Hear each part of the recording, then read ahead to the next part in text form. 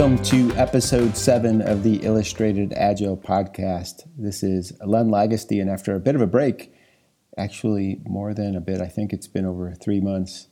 Anyway, it's been a while for sure since the last episode, but now we are back with this new and fresh show. For the first time, I am recording this while on the road, so forgive any extra noise you might hear in the background. I was asked a little while back by one of the team members I was working with, when is your next podcast coming out? I said something like, I have so many things half done and I'm dabbling here and dabbling there. And she said, you're doing all the things you said not to do. So yeah, the student teaching the teacher. I knew then they would be in great hands when I left, which is the message of this podcast, leaving. If you've been a reader of the Illustrated Agile blog, this post may make a little more sense if you've read and heard an exit strategy for the Agile Coach post and podcast. If you haven't read it, feel free to jump over and take a listen or read and then come on back. But this post and podcast brings those words to life, as I recently said goodbye to the people I was coaching and serving with recently and starting all over again with a new group of people. So with this post, I went back to the beginning as I'm making this move from what I've just experienced to starting all over again with new people and new challenges. What did I learn? What made these times with amazing people so memorable? And can I do it again? As the post mentioned, and as simple as it sounds, it all comes down to our investment in relationships. How much we put into those relationships from the beginning directly corresponds to the level of community or connectedness that emerges. And I think it starts with energy, with movement, with excitement. For example, people know they want a different workplace than what they currently have. So energy forms around that purpose, a mission, but they don't know how to get there. So additional energy is needed to create a spark, to meld with that energy. In my case, an Agile coach. Kind of like the lasers from the movie Ghostbusters. You cross the streams and who knows what will happen. But once you have that energy, what do you do with this? They have energy, I have energy. It's great we have all this energy, but now what? Well, to start, don't hide who you are. Be open. This is hard, really hard, but openness amplifies our energy. It connects our energy. It removes friction. It removes resistance. There are no barriers anymore, only bravery. I mentioned in the post, there's only one reason why change doesn't happen in organizations. Only one: lack of bravery. Everything else is excuses. But if you can combine this positive movement and momentum with bravery, with openness, look out world.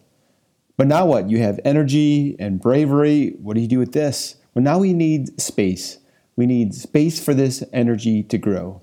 We need new, fresh, possibly a bit of radical thinking to grow and fill that space. I've been doing this for a while now, and there are ideas people have been hanging on to for years, but just haven't had the bravery or space to share them. So sometimes this means those who are doing all the talking need to quiet down just a bit and let others step into that space.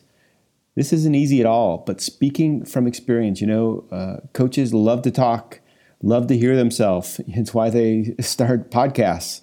But if you can create this space for others, it is the most powerful thing you can do. This doesn't mean we want you silenced, but to use your own bravery to teach and model bravery for others. So spend a whole day just asking questions and listening for answers, perhaps. Blend it all together and you have the ingredients, the environment for change to take hold. An environment with a crackle of energy and strength. An environment able to handle whatever is thrown at it. An environment of personal and collective growth. Change can happen in an environment like this.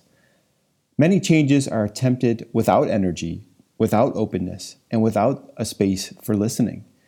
They jump right to growth. Somebody says we're doing Agile or we're using the Scaled Agile framework or any framework for that matter, and we'll overlay it on top of a no energy, closed down, non-empathetic, static-filled, noisy culture and think everything will be fine. I'm just not so sure about that. But when you have a group of energetic people, opening up to each other, listening to each other, and creating something new and exciting together from nothing, there is no other option but for a community to form, for bonds to develop.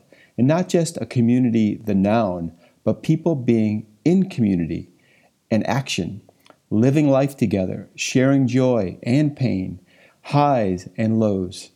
Powerful, powerful stuff. It's what rocking chair memories are made of. You know, when you're retired and sitting in your rocking chair on the front porch, you'll think back and say, that was pretty cool. And we'll talk much more about this during the next couple of podcasts and blog posts, so be on the lookout for that.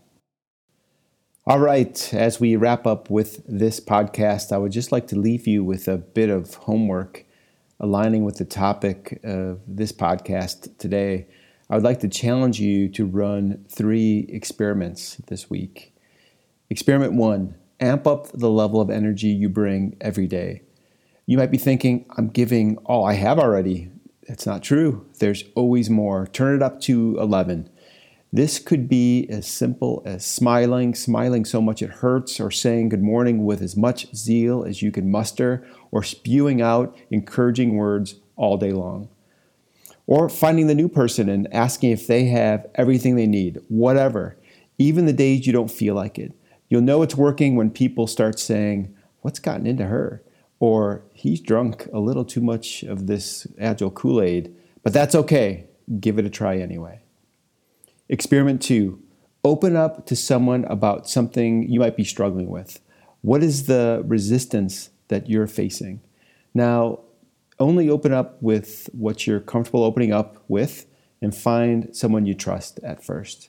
It could be something like, I wish I could tell my boss how their behavior is impacting me, or I wish I was part of that decision. I felt really left out. What do you think we could do to make my voice heard? It's so hard, but it's so liberating and freeing when you do. Every time you do this, others will start to do it as well. So maybe give that a try as well. Which leads to experiment 3. Listen to someone else share about what they are struggling with. What is their resistance? If you're not sure how to get started, just ask. What are you struggling with? What is keeping you from being brave? And then just listen. Don't solve it. It's hard for me to do. I just want to solve everyone else's problems, but just listen. When you're listening, that space for growth is created, and let the solutions emerge from that space. So give that one a try as well. Do me a favor, send me an email at podcast@illustratedagile.com and let me know what happens with your experiments. And if you like this podcast, forward it on to a friend, maybe a friend who could use a little bravery. And also maybe you could throw a rating on iTunes as well. That would be very nice of you. All right, just wanted to say a quick thank you to those I have recently said goodbye to. You are all amazing. Thanks for allowing me into your life. Thanks for teaching me things and being so teachable. Every day was an adventure, and I wouldn't trade it for anything. I truly, truly appreciate you all.